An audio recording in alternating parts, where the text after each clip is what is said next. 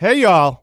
It's the 0 hour, and we just interviewed, guess who? Kevin O'Connor. And you are not going to believe the stuff we learned about today. For example, does Kevin O'Connor speak Vulcan? Maybe. And who thought of the idea for DoubleClick? I think it's going to surprise you. Check it out. Part 1 coming at you. And be on the lookout for Part 2 dropping soon. Thanks, y'all.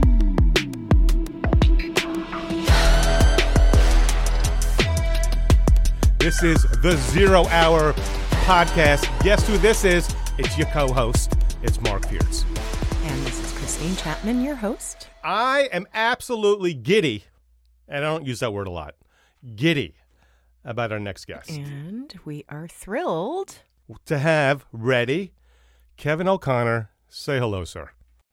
Hey. Are you laughing? I've never known you as giddy. Giddy. I'm excitable. Giddy. You don't use that word a lot. I haven't heard that word in a long time. I'm an old man, Kev. I'm an old man. So we used the word You were giddy. a young man when I knew you. Likewise. Touche, sir.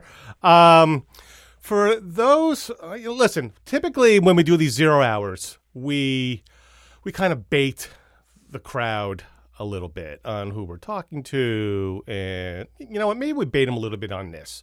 I'm going to throw a couple of descriptive words that Kevin may or may not, and I think he probably will not agree with because he is as humble as the day is long, which is what makes him such an amazing kind of mentor in person.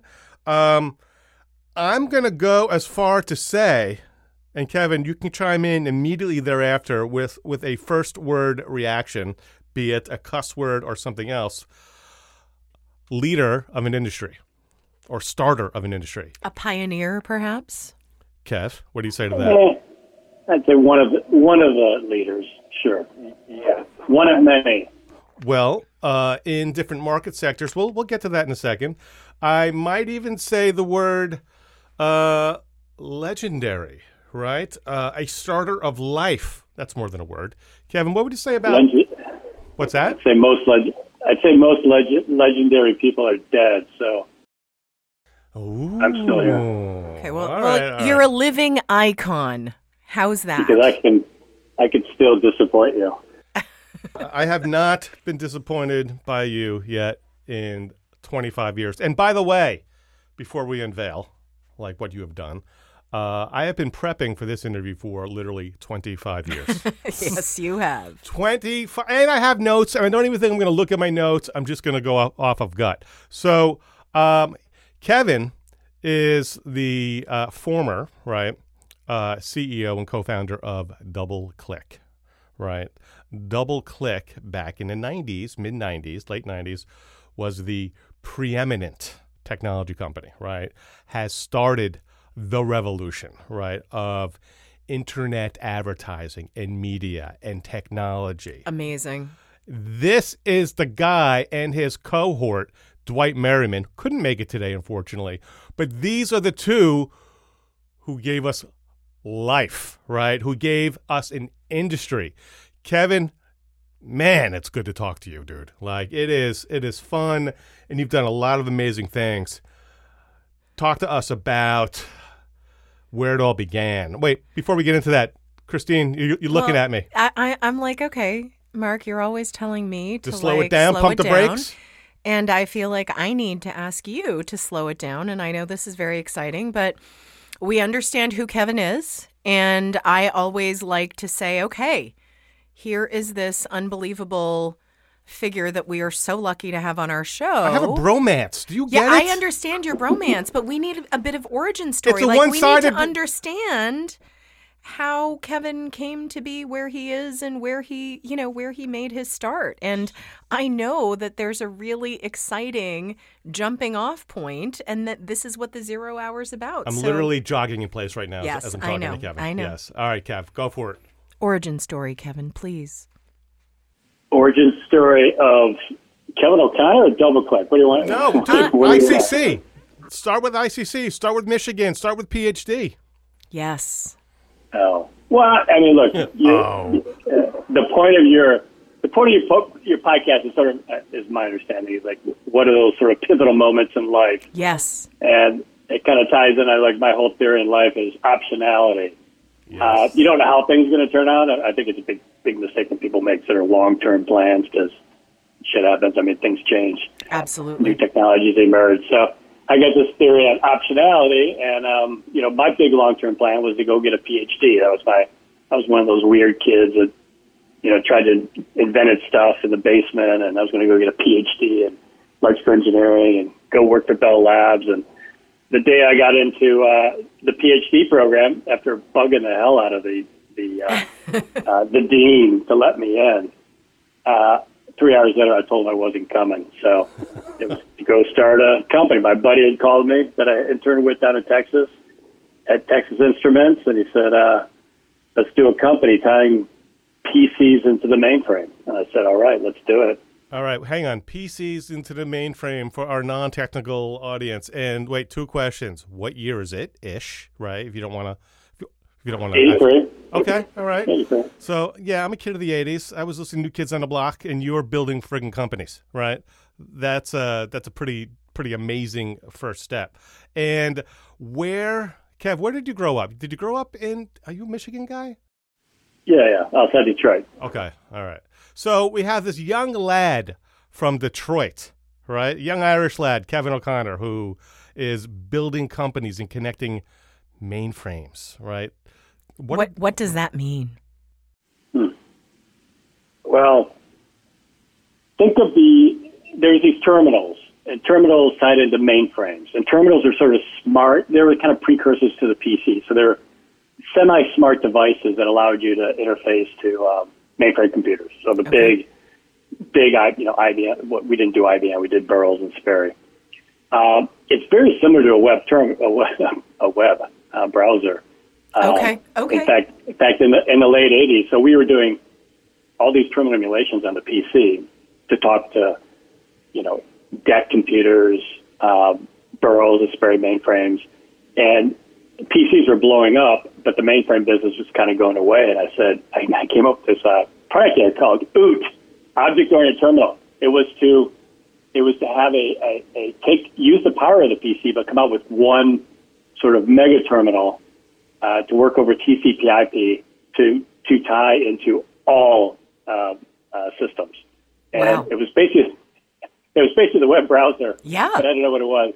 And we were like, we got to get the hell out of the terminal business. So we killed the idea and built some other stuff. You have had a friggin' knack, just a clairvoyance, as it were, a way to kind of see things, in some cases maybe see them a little too soon, right, before they become in vogue, and turn into stuff. Can we talk about some of your earlier projects? I'm not sure if this is prior to ICC, but when we prepped, you had, I don't want to give away the story, but there were 2 projects you're working on that today are very, very big businesses.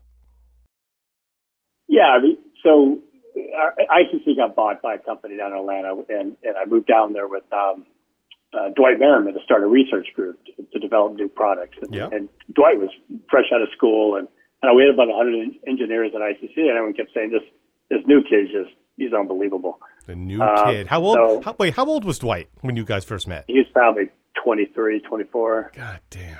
Wow. And we didn't know each other. I had no idea who he was. And I interviewed him and said, hey, what have you heard about me? And he just looked at me and said, I heard you're an asshole. To which you responded, how? I am. I just started, I'm like, God, I need to work with somebody like you who would just tell me how it is. Oh, I love that. And so we went down there. We were developing new products, and we developed two things. One was it was a workflow product. So it was just really just generalizing workflows and forms and sending things. And sure. And and now that ServiceNow is a huge industry and things like Zapier. So we just couldn't get it going. It was just way too early. But we came up with this other product, which is to capture organizational intelligence. And, we believe that, there was databases, obviously, for collecting sort of structured data, but how do you collect unstructured data, communications and conversations? So we came up with something called Open Mind, which is a great concept. And Open Mind was virtually identical to Slack today. It was channels and... Ain't that a kick in the pants, man? Like... So we were very excited about this product. And we got it, and DCA was the company that bought us, and we were dealing with a lot of enterprise clients. We put it in, and I think we had 10 clients, and it destroyed productivity in all the businesses, and they ripped it out. So it was a massive failure. It was just a complete turd of a product, even though it was probably one of my favorite products. They destroyed productivity because people were goofing off, or people were not paying attention. They were slacking, as it were. Yeah. So this is 93. So people didn't have, people barely had email. Right. People didn't chat. They didn't have cell phones. You've got mail. This concept, that you could be attached to. Most people sat in a cubicle. They had a very, sort of a job that was, over and over again. It's like The Office. Yeah. And to have sort of these sort of network effects or matrix, or whatever you want to call it, communication channels, people just got totally distracted. So the population just wasn't ready at the time. Yeah. Or we just sold it to the wrong companies. I mean, who knows? But it wasn't ready. I'll tell you what the population was ready for. I'll tell you folks what the population was ready for. Come on, Kevin. The internet. You know it, dude. So, all right, you got Open Mind. Was it Open Mind or Open Mic? I'm sorry, I missed it. Open Mind. Okay, you got Open Mind, Slack, right? You have a Webflow product. You meet Dwight. Dwight thinks you're an asshole. Were you an asshole to Dwight, by the way? Were you? Never. I didn't Never. think so. I'd actually started changing. I was. Wait, are you going to say that you were one at one point, Kevin? Oh, I definitely was. I was a total. No. I was a total jerk. No, I haven't. I was kind of one of these individual contributors. I was, VP of research, but I was really just coding, and I was very impatient, and I was just a jerk. I was just immature, and I started coaching wrestling to Moeller High School in Cincinnati, and that was really my MBA. That's what taught me sort of how to, you got to be able to motivate people. You got to be able to. People want to do great things, and being a jerk just doesn't. What's the saying? You get more bears with honey than vinegar. So, Kev, I'm going to call you Kev now. I would never call you Kev 25 years ago. I'd call you Sir. I would start and finish every sentence with sir, yes, sir. I'm kidding, of course. It would only be one sir. So, Kevin, are you saying, and I'm going to make light of this, that the School of Life is a better schooling program for you and engineers? Your wrestling coach, Mike Rodriguez, right? I'm going off a memory. Is that the right name? Yeah. Okay. Mike Rodriguez had given you some of the best advice. You're afraid to win, right? And you've carried that through. I want you to talk about that a little bit, but before I get into that, by the way, Christine's looking at me like I have three heads. You just missed a story opportunity. Ah, fuck's sake! All right. Delete that, David. Delete that. Let's start over again. No, I'm kidding. So, Kevin, are you saying like life experience is just as valuable as an MBA? Well, sure, it can be. I mean, look, I look at life as, you look for problems, and as you go through life and you get more experience, you look for bigger and bigger problems to solve, and you figure out how to solve those problems, and you figure out, what skills you need to figure it out. MBA is good, sort of good training and exposure, but electrical engineering was all about sort of solving complex problems. As I always say, like, if you can do a discrete Fourier transform, you can pretty much do anything in business. What the hell was that? What? A discrete what transform? A discrete Fourier yeah. Are you complicated math? Are you speaking Vulcan? What is that? That is the the god of engineers. Vulcan. Excellent. Thank you. Yes, it is. So Kevin, can you go back to the Mike Rodriguez? Like, I really want you to tell that story. Yeah, that piece of advice, because it was such a cool piece of advice that I think like would resonate with our audience just in general. So I went to Detroit Catholic Central. It was a powerhouse sports program, period. But wrestling was, one of the tops of the state. Mike Rodriguez was a god. And junior year, I was injured. I tore my meniscus, and so I missed most of the season. So senior year, you go to tournaments and sure. you get seeded. You get seeded in tournaments based on your record. I didn't have a record because I missed the year. So I would always get seeded against like the number one seed, and the number one seed was like a state champ or placed in states pretty high, and I would lose to them like 4-3 or 3-5, and I was pretty happy. I was like pretty good, I almost beat the guy. And then one cold winter night, Rodriguez, everyone got off the bus and he held me back and he just looked at me and he's like, "Your problem, O'Connor, is you're afraid to win." And I got really pissed off. I was like, what are you talking about? It was like Talladega Nights, first you're not first, you're last, And so it just baffled me what he was talking about. I was pissed. And it haunted me for like 20 years. So it took 20 years? Oh yeah, it haunted me my entire life. And then I finally figured out what he was talking about. So, but if you so we talked about what winning entails. Like losing is, shit, I lost. All right, go back home, start over again. But winning is very different, right, Kevin? Like the series of events. When you look, you can take sports for an example. You could be, maybe you're like a pretty good you're like a really good tennis player at your school. And then you go to college and then you're playing in, NCAA and you're going against the best of the best. Right. And you think you're good. And then you go to, the Olympics or pro and it keeps getting harder and harder and harder to keep winning. And that was his whole point, is that, look, losing is easy, but when you win, you got to keep winning, and it's really, really hard. And I just didn't have the confidence in myself at that point that I could actually win at sort of an elite level. How old were you at that point when you got that advice? You were like 20, 18? 17. 17, yeah. Do you share any of that motivational advice with your kids when they were younger? Like, were you that type of voice to them when they were like in need of it? Yeah, I mean, I carried, that advice I took, and I realized from coaching wrestling myself is that people sort of live in this, back then you weren't exposed to much. You didn't know how to do great things, but people want to do great things. Yep. And you want to inspire people to do great things and then help them find ways to get there. So I start with when I talk to companies, it's like, look, someone is going to dominate this industry. Right. Why isn't it you? Why isn't it you? Or are you just going to be happy with, fifth place or sixth place? Mediocrity, right? Mediocrity is death, yeah. right? Yeah.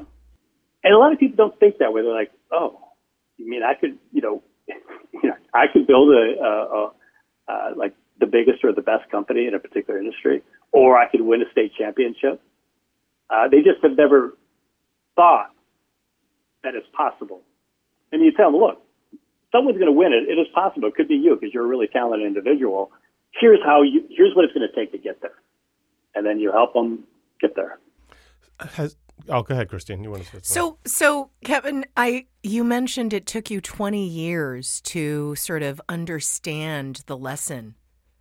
Can you bring us to that 20-year mark where you were like, oh, what Mike Rodriguez was saying when I was a senior in high school, like, here's where it's landing for me. Here's where there's crystal clarity. Well, there was instances where I guess probably in college, so it wasn't quite 20. It wasn't 20 years. It's probably like 3 years later that I first realized I kind of got what he was saying, but not totally. Which is, my first semester I was getting my ass kicked at Michigan. It was just like, I was a good student in high school. It was easy, but get to Michigan, I was getting crushed. And I sat down and like, shit, maybe I just can't compete with these people, you know? And then I just like, wait a second, you know, I'm partying all the time. I'm hanging out with my girlfriend all the time. I'm not studying. I'm not doing anything. So that was I still remember sitting in where I was in the sun, and I was like, all right, I can compete with these people. I got to do the right thing. Right. And then, you know, at DoubleClick, that was really the other one, which was, you know, I was interviewing somebody. I was kind of half kidding, and you know, somebody had asked me like, "What's your goal?" And this was like in the first year of DoubleClick, and I just flippantly said, "To be broken up by the Justice Department." And, was that really your goal? I mean, it was, and I didn't even know what it meant. Other Right. than Love it. I want to build something really so big and successful. And I believe that we could do it. And the government would have to, like, you know, to be broken regulate up it. by the Justice Department. You heard it here, folks. And now they're doing it. They're you know, the FTC is a bunch of Lena Khan's an idiot, but is trying to force Google to break off DoubleClick for Jesus. All right. Antitrust. So the goal has been almost realized. That's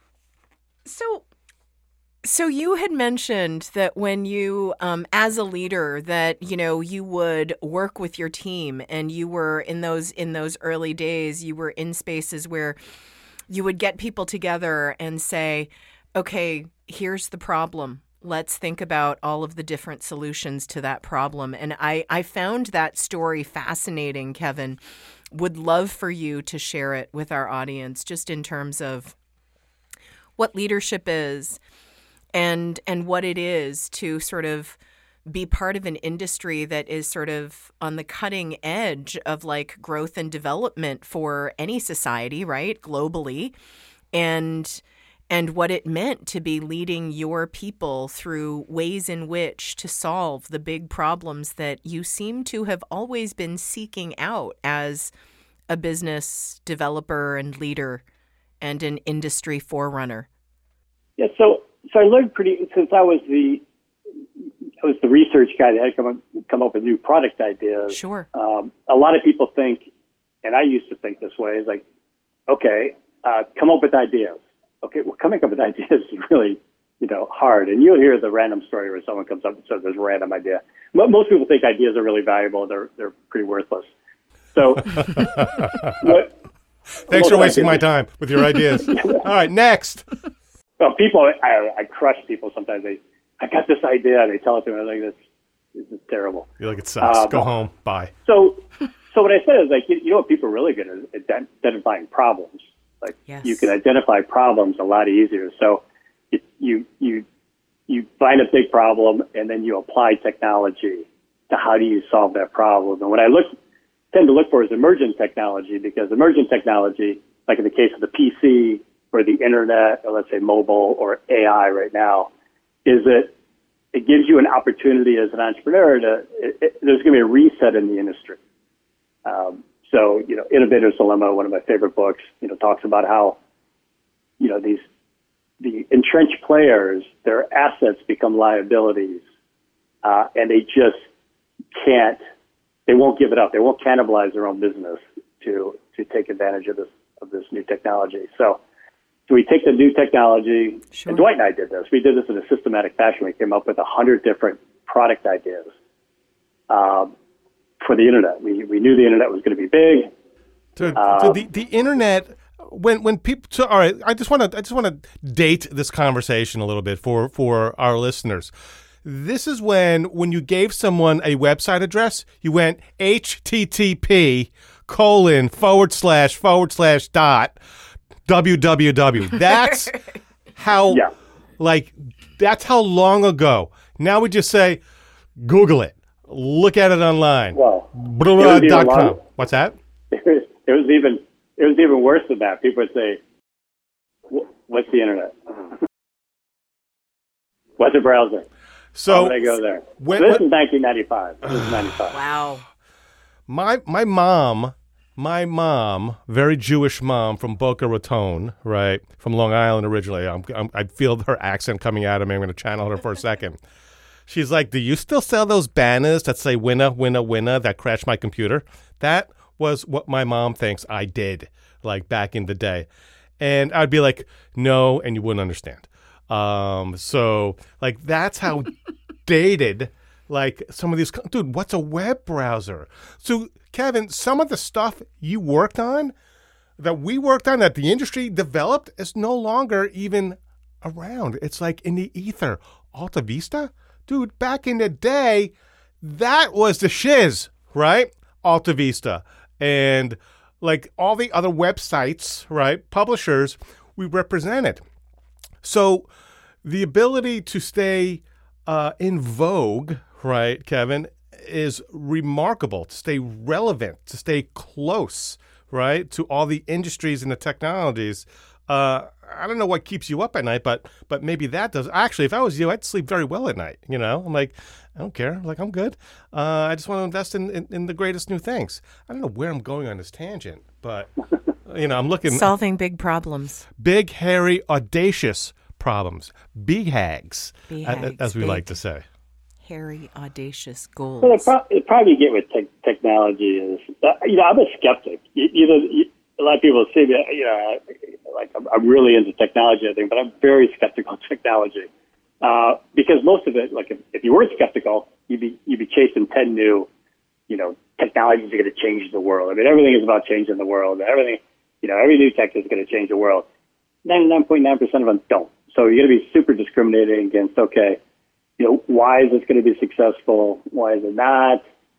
To me, sort of the big ones were like PC was obvious to me because it was just like I always wanted a personal computer and giving that kind of power in the hands of every consumer. How could this not be big? And then the internet was like, huge. Okay, having access to the world's information, no matter where you are, is like that's like a big idea. That's going to be huge. The problem was that Dwight and I were running into. We couldn't figure out like, okay, well, what are people going to use it for, and how people are going to make money? And so that was the thing that we really focused on. That's what you focused on, yeah. So I'll give you a good example of like one of the ideas they'd come up with before Dwight had sort of we were systematically brainstorming. It was basically putting jobs online. How's that? Never been done before. What? So like never been done before. So I talked to 10 VPs of HR, human resources, and I said, hey, how would you like it if you could put jobs online? And they looked at me like, what's the internet? No one's using the internet. And why would I want to put a job online? It's like I put it in the newspaper and, people apply for jobs. And so I abandoned that idea. That was early 95. Wait, stop. Wow. So you abandoned it because you're not getting any buying signals and people are just like, you're crazy, right? And look at monster.com now. Well, not the greatest example. But they were 25 years, 15 years ago. Yes. So wait, yeah. that was you and Dwight nerding out in a room someplace saying, hey, what if we put jobs online? Oh, that'd be cool. Was that how that conversation went down? That was pre-Dwight. So Dwight was still working at DCA. I had left. Okay. And then one of the ideas I came up with, this feed from the DoubleClick, I was like, okay, have a subscription, like having the way CompuServe used to work is that you had a subscription to CompuServe, and then all the channels that people independently controlled, you would get paid based on how much time they spend on your channel. So if someone's spending, let's say, $10 a month on CompuServe, and they spend 10% of the time, they would get $1. If they're spending 5%, they get 50 cents. So I was like, what the internet needed back then and needs today, I don't know why people aren't doing it, is a subscription. There's one subscription, and then it gets, you clear the pay, very much like a cable package, like a sports package. Sure. That's how it works on cable. And so that was an idea to come up with a while back, and we were coming up with 100 ideas, and that one just kind of hung around. I was like, I think this is going to be a big one. And Dwight goes, advertising seems to be more popular in most mediums, like television, radio, print. Like, subscription's not that big. And so that was when the sort of, zero moment happened. I remember going upstairs. We've been looking for ideas for 6 months. I remember going upstairs and said, we start the company tomorrow. Whoa, I just got goosebumps. I literally got goosebumps. So you went upstairs and you say, we start the company tomorrow. We've got this idea. Yeah. Wow. So it was really, look, ideas come from a lot of different places. When you're coming up with a lot of ideas, you're able to compare them against each other. They kind of stimulate more ideas. So that was just kind of an interesting one where, I'd come up with sort of the core idea, but actually it was completely pivoted, by Dwight's simple observation. Yep. So it was Dwight who thought of the idea, not you. We want to talk to him. I want to talk to him. So the company gets started, and there's one problem. Okay. We don't know anything about advertising. All right, y'all. So you know what time it is, right? It's time to say goodbye. From the 0 Hour. I'm Marc Fiertz, your co-host. And I'm Christine Chapman, your host. See ya.